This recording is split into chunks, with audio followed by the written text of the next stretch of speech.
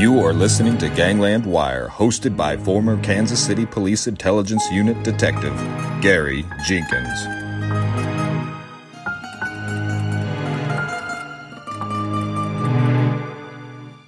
Well, welcome all you wiretappers out there back here in the studio of Gangland Wire. Hit me up on Venmo once in a while, buy me a cup of coffee, help pay the expenses of the podcast. I have on the Zoom call here, but you're not going to see his picture for a reason that we will go into in a minute. You're going to see actually you're seeing his picture, but you're not seeing him live. And there's a reason for that. We'll go into that in a minute. Chicky, I happened to see a little blurb on the internet about how I think the headline might have been former Genovese Bookie is going to be an actor in a biopic about a guy called Willie Pep. And, I didn't really go into this big time. I just thought, I want to talk to him. I want to get him on the show because what I want to talk to him about the skills he learned, the life skills he learned being a bookie and dealing in that world, how he will use those to portray a mobster on screen or a bookie or whatever he portrays on screen. I think there's going to be a big crossover. I think part of the time a good bookie is a good actor, and he's going to use those skills he learned in collecting debts and taking bets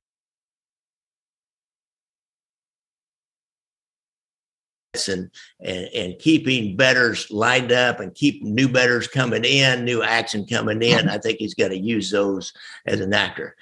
So, folks, welcome Cecchetelli. It's really great to have you here, Chicky.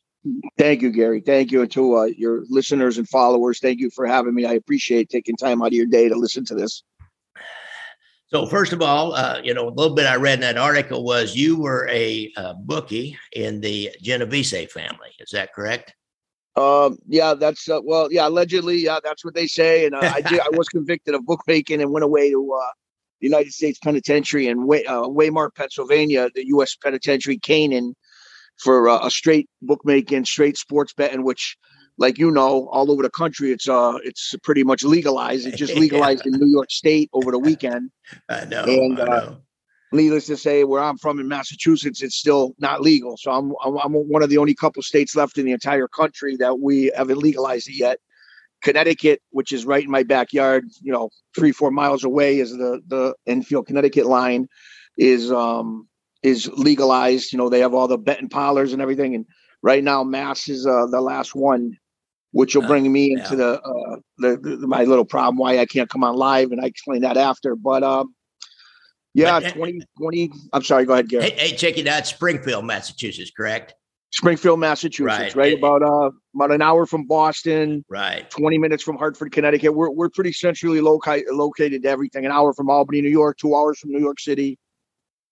So now, what I've read about Springfield is the patriarchal crime family has some interest there, as well as Genovese family. There's a few families out this way. There's a few families out this way, Gare. The patriarchs are the most dominant out of Providence and Boston.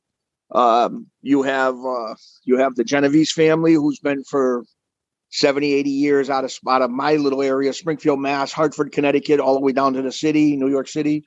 And you have some Gambinos too mixed in through Connecticut too, down Stamford, down to New York City. So there's a couple families, and then going all the way up into Albany, New York, it's the Genovese. And then as you get further into like upstate Buffalo, and there, they got the Buffalinos and different factions out there. But our predominant area is Genovese, where I'm from.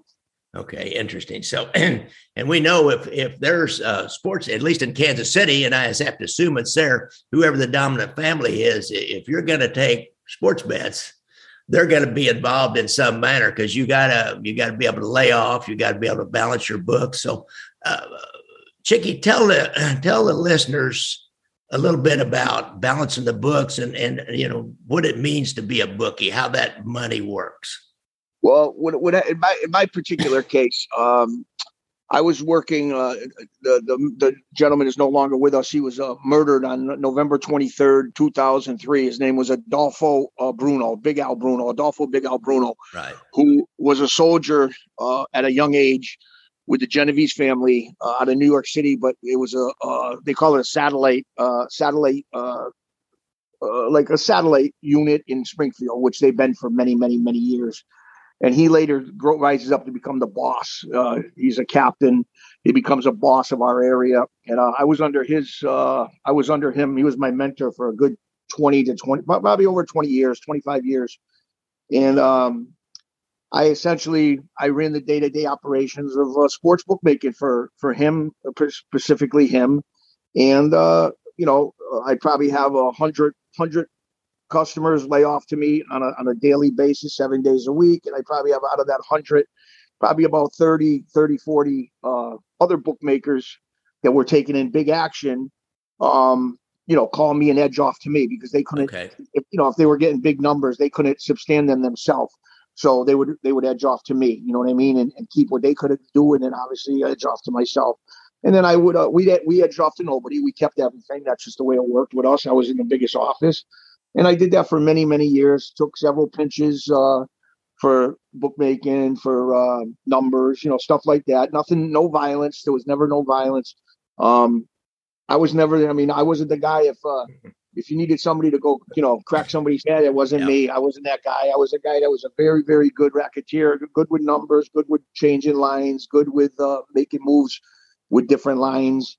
And I was good at keeping track when if we had too much money, just say like on the New England Patriots, if we had too much money after a certain amount of money, I would keep track. I would move the line myself because you never want to get stuck with too much action with one line. You got to move the line a little bit, to help you.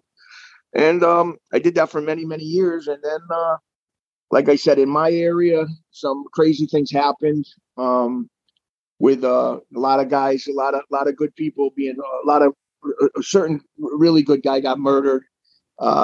And I won't get into the specifics of that, but and then we had a bunch of defectors become informants in our area and go to New York and put a lot of people away in jail for life sentences.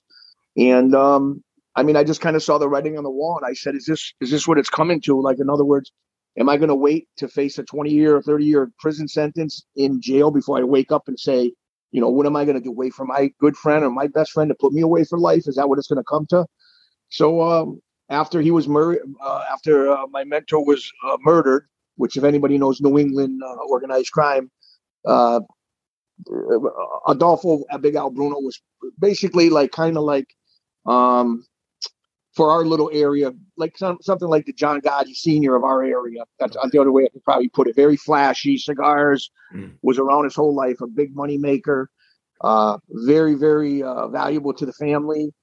And, I was around him, like I said, 20, 25 years. All the times he was in and out of jail, I would take care of his affairs.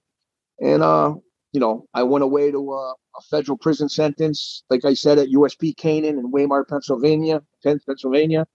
And when I got out, I said, you know what, I'm going to either learn now or I'm going to be facing 30 years and then go have to do 30 years. And I pulled back, and I had all the respect from everybody. And I pulled out with my head held high. Yeah. And I started getting around other entities and other things, doing other things. And like you said, you brought up the acting, and I can get into that after. But we got some good friends around us that were into the acting. And not so much acting, but the producing of great shows, and a lot of good shows are coming out. And I was asked to be in a movie shot in Queens, New York in 2019, and that's where it all started. Oh, interesting.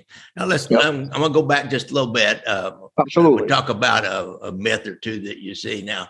Now, you were what we would call a connected guy. You knew people. I have a friend here in Kansas City that was a connected guy, and he tells me about going into the different federal systems he spent. I think he spent 12 years in several different federal camps here in Kansas City.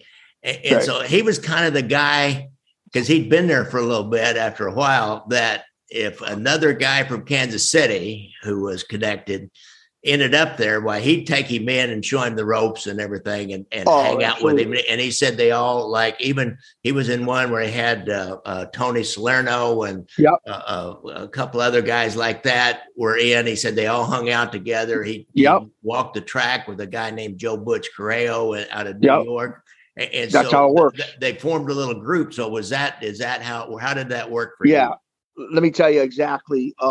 it's crazy. It's like the Italians all stick together in federal prison a lot. Now, state prison, I haven't done a lot of time in state prison, only a couple of small stints in state prison, but most of the Italian, most of the organized crime guys are all in federal prison. And I can give you like a little personal experience on me.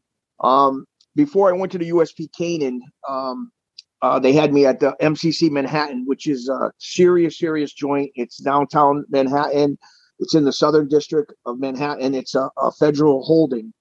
And I got brought in there, and I was on my way to USP Canaan, and I went in there. I was there for a couple months waiting for my bed to open up at USP Canaan in Pennsylvania.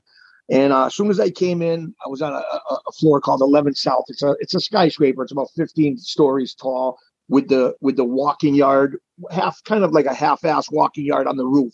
And basketball courts. It's on the roof of the building. And anybody can Google MCC Manhattan, and it comes right up. It looks like almost like an office building. Yeah. And I was in my unit, and a couple guys came up to me within the first, they come right up. It's amazing how they know right away. They kind of feel you out, where you're from. They get in your ear a little bit, and then within a couple phone calls later, they make a couple phone calls. They definitely check you out, and it comes back. Yeah, this is this kid. Blah blah blah. If you're a good kid, if you're whatever you are, it comes right back. However you are in the street, if you're a funny kid, a good guy in the street, you're a good guy in there. If you're a punk in the street and a wise guy and garbage on the street, you're a garbage in there. It follows you. Wherever you are on the street, you're not going to last too long, them not knowing. They find out everything. It's amazing what they find out in there. And this guy, I'll give you a little funny story. This guy befriends me in MCC Manhattan. I'm with him a couple of days. Guy at the time, he's in his mid 40s, good looking guy, tan, really, really, very, very stands out in a crowd. Unbelievable, right? Funny guy. Took to me right away. He had the bunk right next to me. Really good guy. And got to know the guy. I'm with him for about a week. We're eating every night. We're having coffee, busting balls all day, having fun during the day, laughing. I'm in with 3-4 good guys. And at the time, I didn't know who he was. And somebody comes up to me and they go, Chicky, why does this guy like you so much? I mean, people come in and out. And he took to you right away. I go, I don't know. And come to find out, he goes, well, the guy told me, this other guy told me, he goes, that's the boss. And I go, what boss? Boss of who?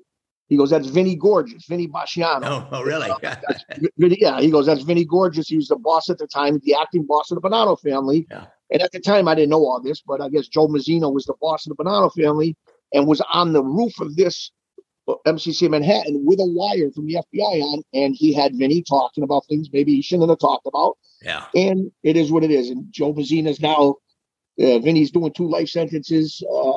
I think he believed it now he's in Big Sandy. He was in ADX in Colorado, but now he's in Big Sandy. And Joe Mazzino's laying on the beach in Florida, and he cooperated and put Vinny in for double life. And he's laying on the beach probably in his 80s in Florida, enjoying the sun. Yeah. So there's another example of what I've seen, how if bosses are becoming rats, really? then what is that telling me? I'm not even in that caliber. What do you think's going to happen to me if bosses are turning on their underbosses? You know what I mean? Come on. So really, I was blessed. No, so I befriended him, and we were together a couple months. Very good friends. And when you're with somebody, your friend will tell you, when you're in federal prison, when you're with somebody, set 24 hours a day, 7 days a week, you know everything about them. It only could be for 2 months. It could be for 10 years. And whatever it is, you know everything about them. You know their wife. You know their kids. You know when they're coming to visit, when their kids are sick, because they're there. They're in there with you, telling you everything. Yeah. And what a gentleman! I met another guy. He's an Albanian gangster from New York, from the Bronx. His name is Alex Rudai, and they had them back in the. I was in the 2006-07, so.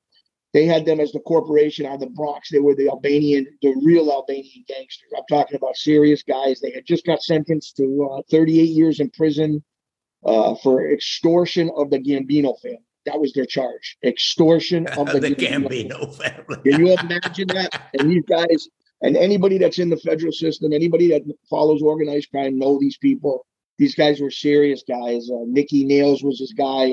Lenny Coletti was with them. I mean, all these guys, Angelo Diapietro, these guys they had a crew out of the Bronx of the Italians and Albanians, and it was Gambinos and Albanians came together, and they made a powerhouse team where at one point, FBI was going to call them the Sixth Family. That's how powerful these guys were. So these are the guys you're meeting in these high-level federal penitentiaries, especially this MCC in Manhattan. And like I said, MCC in Manhattan is just a holdover. It's just you fighting a case until you plead guilty, and then you go off to a federal penitentiary. So, so I got close with these guys, and then really, really became friendly with them. And I'll never forget, I was only there about 2 months, and they told me to pack it up, And I was going on to the next location, which was USP Canaan. So the morning that they came and got me, they came a couple of days before. And they said, come on, pack it up. I packed everything up. They took it. I told Vinny, Vinny, I'm leaving. He goes, no, just because they got your stuff, it might be a couple of days. You don't leave the same day, because they don't want the same day you leave. They don't tell you the exact day because for security reasons, right? Yeah. So, okay. So anyways, so they come to get me on a Monday and they take all my stuff. I don't leave till a Wednesday. So for 48 hours later, I don't leave. So I'm walking out. They finally wake me up 5:30 in the morning. Cecchetelli, it's time to go. Okay. So Vinny's next to me. He's right next to me in an open birthing place, like in the jail. And I say, Vinny, I'm leaving. I shake him. I go, Vinny, I'm leaving. Thank you. He goes, no, I'll walk you out. So they start walking me out to, they call it a sally port, which is like, it's in between two locked places so they can keep you in there until they're ready to take you. Yeah. And sure enough, Vinny yells to this guy, Alex, who at the time is like legitimately he's legitimately the Albanian godfather, they call him. This is what allegedly they call him. The guy was a serious guy, gentleman of a guy. What a very nice guy, great family.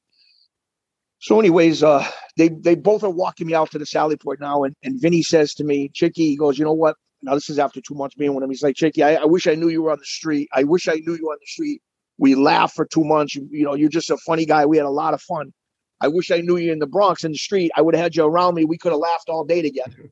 And I said back to him, now he's the boss, and I'm talking to him. And I said, no disrespect, Vinny. I said, but you're in here facing 2 death penalty cases. I'm only doing a small peanut bid for bookmaking. I said, I'm glad I didn't know you on the street. Really? And he goes, you're right. Get the hell out of here. And I said bye to him, and I said bye to Alex. And that was the last time I ever seen him. And they're all over the internet. And Alex just won a big appeal. And like I said, he's coming home in a couple of years. He was supposed to do 38 years, and I think they knocked like 15 years off his sentence. So he'll be coming home in a few years. So kudos to him. And Vinny, anytime you see his picture on the internet, he's got a tan, he's smiling. Yeah. Talking about a guy who can do time. That's a real, right there's the last of the Mohegans right there. Yeah. And I wish nothing but the best to him. Like I said, I think he's going to be in for the rest of his life. But what a true gentleman, and an honor to me to meet them guys. All right. So I'm going to ask you one last question kind of about the mafia stuff, and then let's switch on over to the acting now. Kind of maybe in the recent past, a couple of names of a couple of brothers that really hit the internet and the news big time were Freddie and Ty Gies. I think I'm pronouncing that right. Gies, G-E-A-S. Yeah. Known them a long time. Good friends of mine. Good friends, grew up. I'm in Springfield. They're in West Springfield. It's only 15 minutes away, right over the water, right over the Connecticut River. Good guys. They got tied up in some crazy things. And what I read about them, Chicky, was they were really, really badasses. Now, I know I grew up in a small town, and certain guys were badasses. They would kick your ass, and they would kick it bad if you got askew with them. Were these guys really like that? Yeah, they were, and they were Greeks and weren't Italian, but that don't matter. Yeah. There's a lot of Irish kids from where we're from that are tough kids, especially out towards Boston, South Boston, serious kids. And these kids were Greeks, and I grew up with them, worked with Freddie.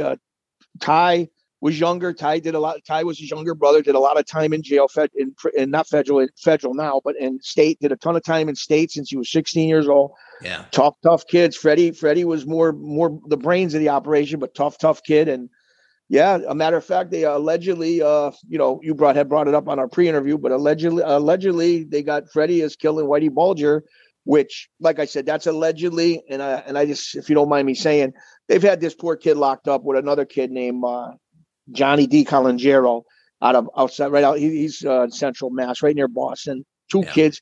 They've been locked up for 3 years in the hole. 3 years in Hazleton, West Virginia hole.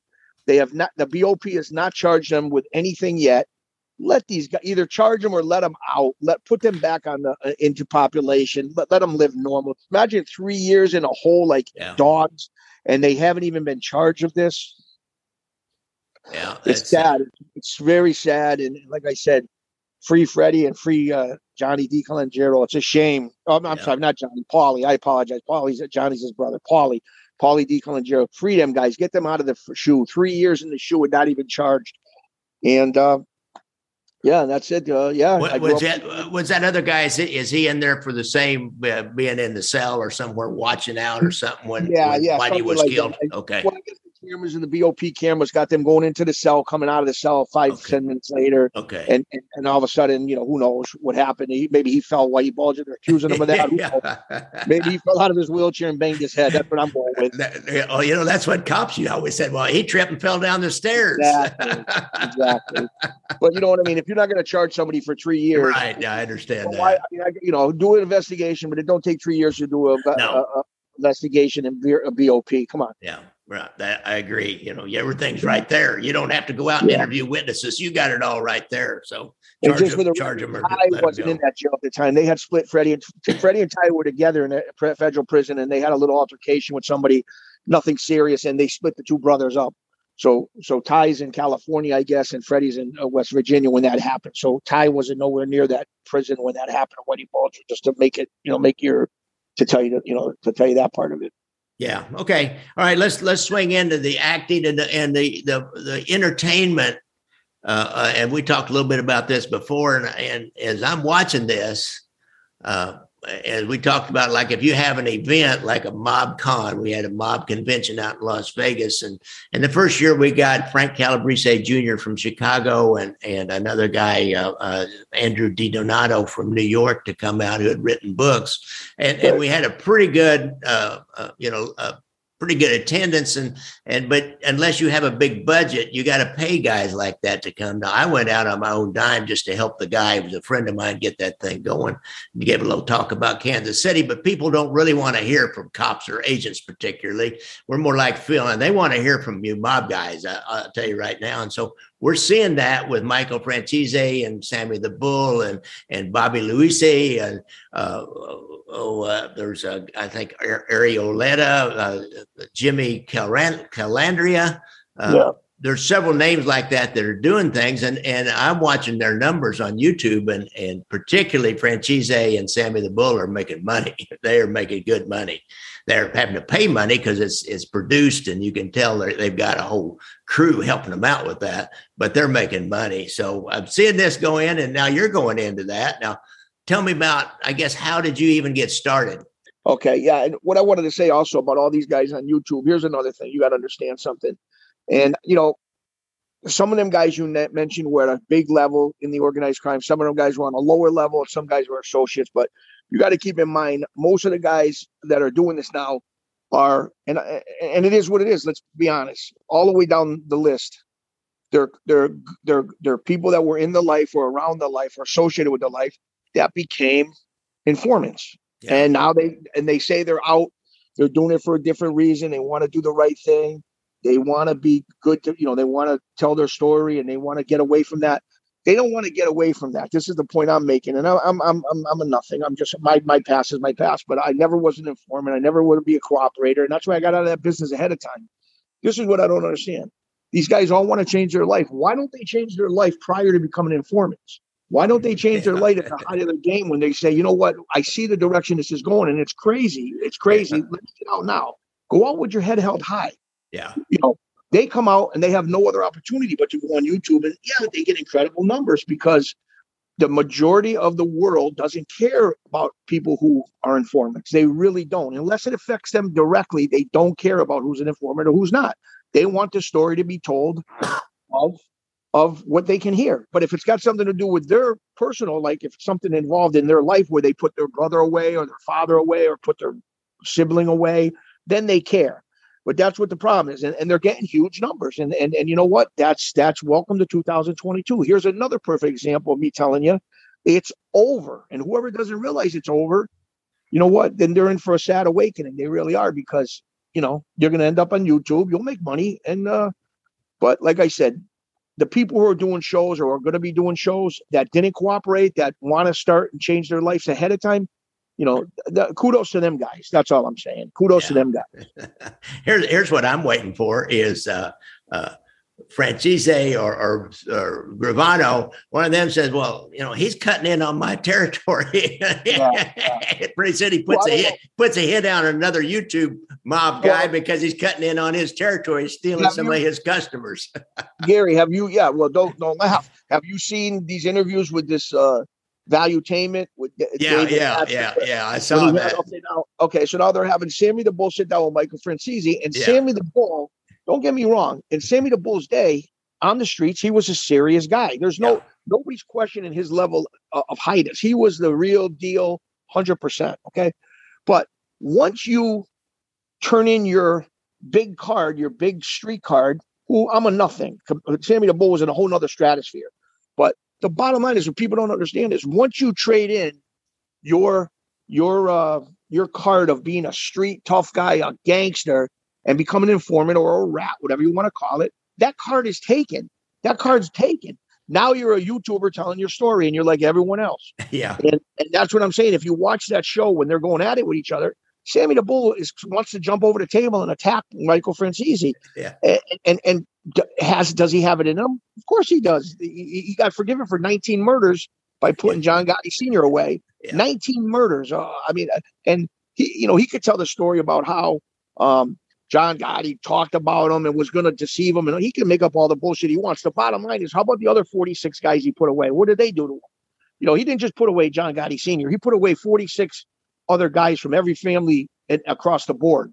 What did them guys do to him? So you just got to take with a grain of salt. These guys are changing their life. They're not changing their life because they want to do the right thing. They're changing their life because they have no other choice. Yeah. What are they going to do? They're going to open a business. They're going to open a job. What are they going to do? Yeah. So, you got a point there. It's really been interesting, out in the guy that really started was a guy named Frank Culata out in Las Vegas. He was the first one.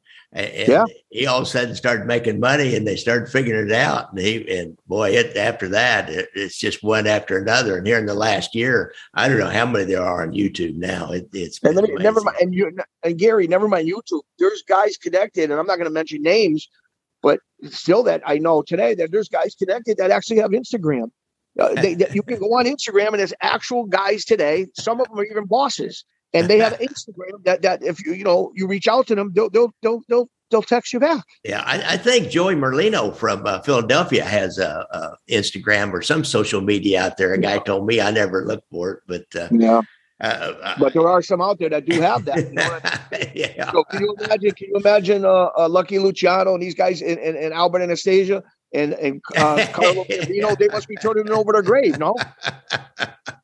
Oh, we've got one here in Kansas City. It's a little bit of a sad story. We had a guy when back in the day who was an old school mobster named Willie Comisano. They called him Willie the Rat, and he was one of the most feared guys in Kansas City. He was a boss of a crew, but he was so feared that the boss, Nick Savella, didn't really keep him in too close. He was glad to take some money off of him, but he didn't associate with him very much because this guy was bad.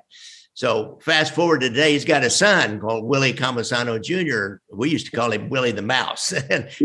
But he was a bad dude too. He was responsible for some real crime that nobody could ever make him on. He got COVID. He got long-term COVID, and then he had a stroke in the middle of it. And now his kids are doing a GoFundMe page trying to raise money to help keep him in care because he didn't have any insurance, and that it didn't really have that. It spent all of his monies, and it was taking much more than he could ever save. So that's how much has changed in Kansas City. Going from all over the country. The only place it's pretty much, from what I'm reading and knowing people, I have some people out there that talk to me once in a while, but in Italy, it's they got it down pretty good still, in all the towns in Italy, the Camorra and the Dragata, they all got it pretty, they're still set pretty old time ways. And, they got their craziness too, but nothing like America. America's a whole nother ball game. Yeah. It's, and like I said, the only message I'm spreading is,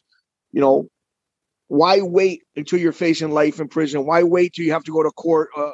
Nobody's going with these new Giuliani RICO laws. Yeah. You know, none of these guys are going away for 35. I mean, it was different before. When you got 10 or 10 years, 12 years, a big sentence, you went and did 10 years, you were home. Them days are over. You get hit with that RICO, you're gone for 20, 30, 40 years. Yeah. No old timer, no matter how solid he was in his life, is going away at 50 and staying his life in prison. Ain't happening, especially with the money they're worth.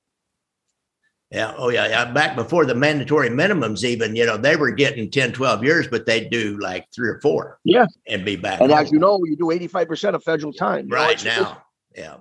It's pretty bad now when you got bookmakers, legit bookmakers. I mean, it's completely legal everywhere in the country except for a couple of states. And you got guys still going away because of bookmaking, which, like I said, I don't know if you know my case. I'll get into that later. But, you know, I'm getting sentenced March 17th. And because of a straight bookmaking, no violence, you know, on top of a small little nothing thing. And it could put you in jail for a couple of years. And you got guys that are doing extortions that are getting out in 6 months. So come on, it don't take a brain surgeon to figure out what's going on and what they're doing, you know? Yeah. So let's talk about your acting. I promised everybody we're going to talk about your acting. Enough about crime. Let's talk about the good parts of your life, the acting part. Now, how'd you get into that? And what's this movie about that you're going to be? Okay, the movie I recently did was it's called Willie Pep, the Willie Pep movie about a boxer in Hartford, Connecticut. Willie Pep was around from the 1940s up to the 60s, 226 professional fights. Mm-hmm. The guy's a legend in New England. And the movie's about Pep, Willie Pep, a long Italian name. I couldn't even begin to say it. It's so crazy. And but very, very long name. And the movie is produced by AP & Way, which is a company owned and started by Leonardo DiCaprio. So he was the main guy on this show as far as funding it and producing it, and his company ran with it. And we shot it in Hartford, Connecticut. And the funny part about it is this will be my 3rd show I've been in 2.5 years. We started off with a show in New York called The Flanagans, which is still being produced. It ain't out yet, but if it does come out, it's an incredible organized crime drama shot in Queens, New York. Mm-hmm. And what they tried to do is, it started out back in 2019. They were looking for guys that were previously in the life, not actors. Just guys that were in the life, did prison time, and that were out of the life, that were looking to come in and play essentially themselves, but in different movie roles. Yeah. So that was my first stint at acting, and I loved it. I mean, it was just, you know, basically we got a script, and they were pretty much telling us, listen, if you don't think, and we would read the script, and you got college kids writing these scripts. They don't know. So I would say, you sure you want me to say this? Wouldn't it sound better if I said this? And I would tell the guy, and he'd say, oh my God, that does sound better. Say it that way. Yeah. So instead of having an advisor, like a lot of these movies have advisors on set, like when they did Irishman or Casino or these ones, they would have real ex-gangsters that would go on the set and say, no, that don't look right. Well, instead of doing that, this guy came up with the idea, why don't we put all actors some actors, but the majority of guys from the street that are out of that life that want to do something different with their life. So that's how we got started into it.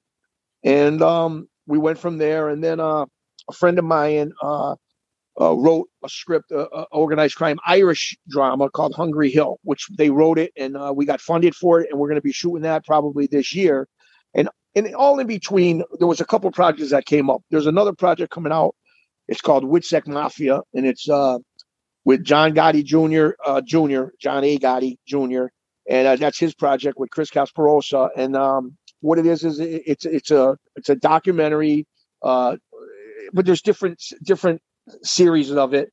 What they do is they talk about the WITSEC unit, how a lot of these informants are putting guys away for life, and then they're going right back on the street, just like Sammy the Bull did. He got a sweetheart of all sweetheart deals, 19 murders, 4 years in jail, comes out. Then he goes away for 17, 18 years for running a drug ecstasy ring with his family. So it exposes guys that the government handlers knew what they were doing, and they let them do it. And so they got on a new case, and that's going to be the show. So we started off doing that, and a couple of my friends got roles in that, and they shot down in Miami. And that's what I was telling you. The kids saw you down at MobCon. They went down to talk about the new Gotti 2 coming out with Armin Asante, which is, I think it starts shooting next summer. This summer coming up or spring, shooting that with Armin Asante. And it's going to be shot in Marion, Illinois at the prison out there. And Armin Asante's playing the lead role again, for the new one. Right. And so we were getting around guys that were giving us the different direction. Listen, why don't you try acting? And we did a couple things. And then this Willie Pep movie comes up last November, which is a major motion picture. Like I said, you got Leonardo DiCaprio involved. You got James Matteo played in Band of Brothers, played in Hook with Robin Williams. Serious guys involved. Yeah. Jay Gioni from Los Angeles was in a ton of movies. These guys are real actors. And they wanted a part of the movie. I play of all things, I play a bookmaker for organized crime. That's was friends with Willie Pep. Willie Pep hung around with a lot of organized crime guys in Hartford. And I'm kind of like the bookmaker of the gym. And I hang around with Willie Pep. Everywhere Willie Pep goes, to fights, to press conferences, I'm kind of the big guy that's with him, that pals around with him, that bust chops with him. But I got his back. And, he's been my lifelong friend. And that's basically, where the movie goes. And I had brought a friend of mine there named Brian Hoyle, who's a street guy, did 17 years in federal prison for extortion, 12 years. He's got 17 total in federal prison, knows everybody. He was part of the Irish crew in our area.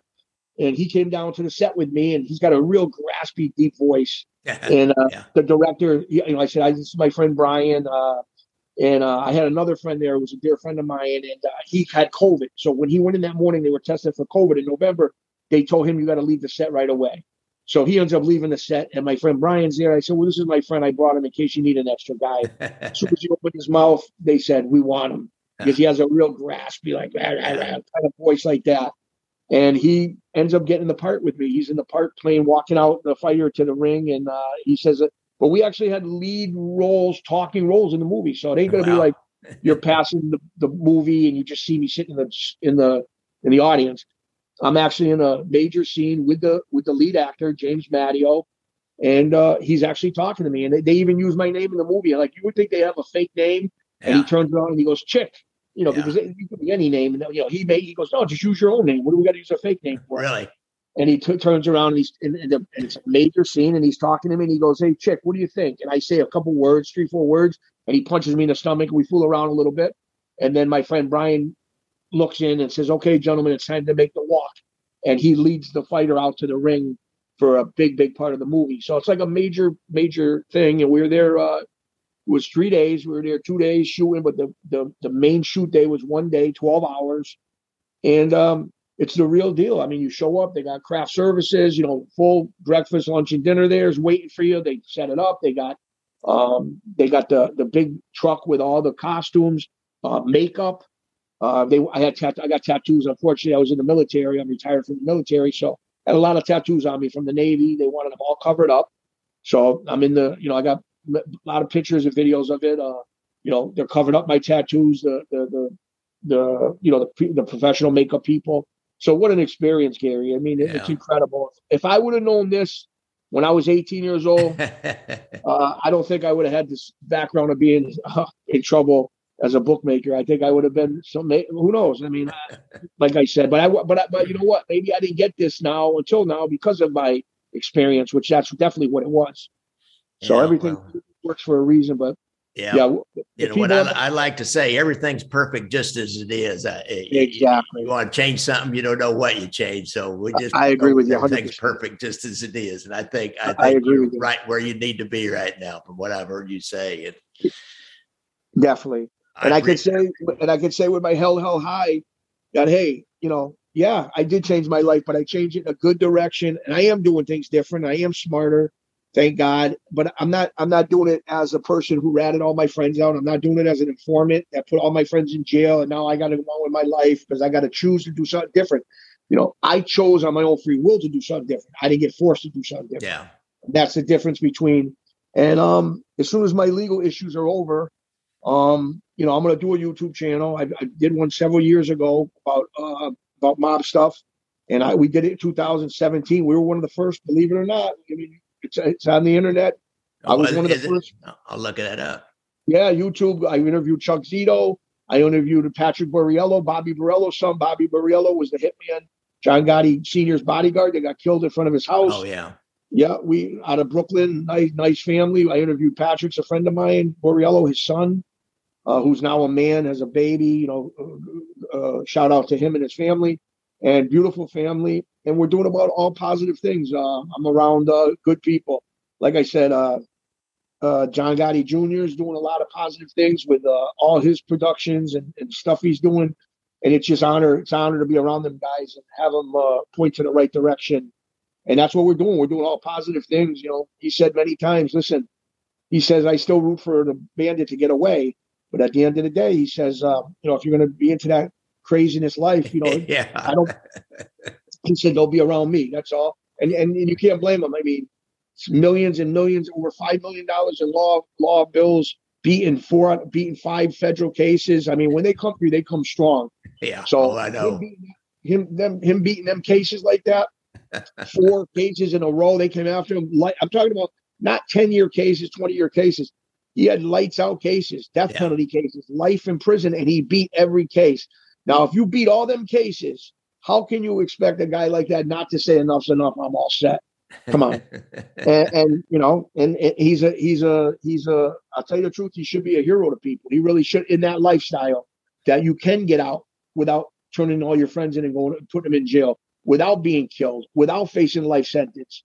That's the guy that people should look at and say, wow, if this guy can get out at the top level and have his head held high and everybody respect him, this is a guy I want to emulate, or be around or have good things happen. You know what I'm saying? Yeah, I know what you're saying. It's a success story as far as that. And that's where I'm trying to, I'm not going to, when I do my YouTube thing, I'm not going to go on bad mouthing people because I'm no better than anybody else. But I'm just going to go a different direction, and I think I'm going to do good. Like I said, I just got to get through some legal issues that are no big deal right now. I just want to sew these things up, and then, like I said, when I come out, we can, definitely reevaluate and go from there. But a lot of positive things happening, Gary, and so I'm blessed. Well, good. It looks like sounds like you're going to have to do a little bit of time, probably not a whole lot, but you kind of sound like you're resigned to doing a little bit. You can do that. As a guy told me once, I said he had some kind of a small case, and I was a burglar detective. He said, I can do a tray standing on my head. Go ahead, give me what you got. I said, okay. Yeah. And in federal, it's all how you take it. Like I said, you go walk and you lose weight, you watch what you eat, and you come out, you turn a bad and you turn a negative into a plus. I'll come out, you lose weight, you feel good, you come out, maybe, I'm writing a book, so it'll give me a lot more time. Yeah. I'll give you a little tip on that. People love those prison stories too. Yeah. And I got, thank God I didn't do a lot of time, but the time I did do, I got incredible stories for the time I did do. Write those stories down, and you got to go do time again. Write those stories down and have them ready when you come out, because people, it's entertainment, man. You're in the entertainment world right now, and you've got this, this history, which people will pay money to, hear about or see about or whatever. So, and I'll tell you the truth, Gary, you'd laugh, but even guys like in the movies, like different, even some A-list stars, it's crazy because they're attracted to, they won't admit it, but when they meet you, they're like attracted to that other life. Like they know, they're great actors and they got their thing going, and they're, we look up to them, how they act. Yeah. And a lot of these big actors are attracted to that other lifestyle, like that they portray themselves in, but they never were in. You know what I mean? Just like, look at Sinatra and all these guys. They used to love meeting all the gangsters from all over the world, country. They used to everywhere in Chicago, New York. They were all over the place. They loved eating dinner with these guys and everything. Yeah, you said it, and I think you were quoting somebody else, that I still root for the bandit to get away, and that's I love that saying. I'm gonna have to use it. I'll give you credit a couple of times, and it's mine, dude. But that's a great saying. We all still love it when the bandit gets away. We may not want to be the bandit, but we love it when the bandit. That's what John Jr. Gotti. That's what John Jr. told me. Okay. He goes, I root for the bandits and still get away. But it is. I ain't a bandit anymore. The streets ain't the streets no more. And I respect him coming straight out saying that's honorable. Yeah, it is. All right. Well, Cecchetelli from New England, from Springfield, Mass. former bookie with the Genovese family. Maybe he's not saying that out loud, which I don't. Well, I was convicted and jailed for it, so you were convicted. That's what the prosecutor alleged. So yeah, exactly. We'll go with that. And I did time for it. All right, I got you. He's got a few legal problems coming up. I read about him online. We don't need to go. If you want to read about that, you can go run his name online. You'll find out a little bit. And in your defense, Chicky, I want to say something. One thing is what you're saying. You took a felony conviction for bookmaking, which now is legal all over the country, but you're being charged with a crime because you have this felony. Now that don't seem right to me. No, I know. Well, and the last state in Massachusetts, and let me just give a shout out to my lawyer, Dan Hagan. He's Dan Hagan and Dan Kelly, two of the best lawyers in New England, and he's not only my lawyer, he's my counsel. He's my dear friend, and what he's done for me and my family. I mean, I couldn't repay him if I wanted to. Any money in the world wouldn't repay him for what he's done, and he's helped me so much through this case. And we thought we were going to go to court with the case, but the bottom line is, you can go, people, just to give you a little rough estimate, they were serving a federal warrant to somebody in my family, and they came in and they did a search of the house, and they found illegal ammunition and a gun, and they charged me being a convicted felon, which, like I said, the only cases I ever had was the sports bookmaking, no violence, and it's legal everywhere else. And if I didn't have that conviction, they wouldn't be able to charge me with that. It was all legal. It wasn't a stolen gun. It wasn't used. It wasn't fired. But so in federal, they can't, unless if the gun had traveled outside state lines, they can charge you with the gun. But because it was a Smith & Wesson, and Smith & Wesson is in Springfield, Massachusetts. Oh, yeah. Feds cannot charge you with a gun. They charge you for the ammunition only. Oh, wow. So essentially, just for having a couple bullets, I'm going to have to go to jail probably somewhere between 10 and 18 months. Okay. And just because I have a conviction 15 years ago, and never been in trouble since, but just because I've had a conviction 15 years ago for no violence, just a straight bookmaking beef. And to be honest with you, my lawyer had told me, and I didn't even know this, that I was the last case in all of New England, all the way up through New York, all the way to Boston.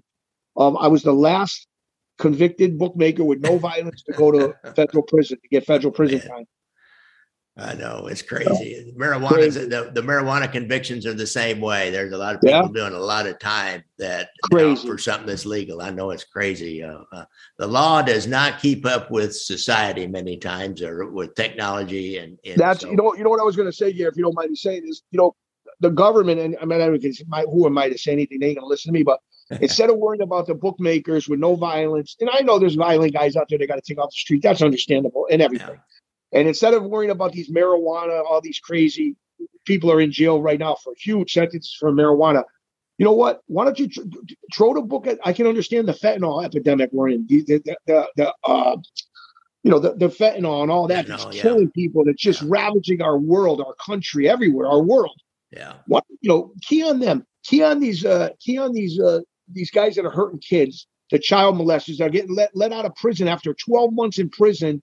And have to walk around with where they can't go near schools. Now, if you got to have, and I've read so many times over the internet, if you have to have a guy that you have to have wear a body monitor, where if he goes near a school, he's going to get arrested. If you're going to let him out and have to put that on him, should that guy be out of prison? Really, I agree. I mean, come on, are you kidding me? Yeah.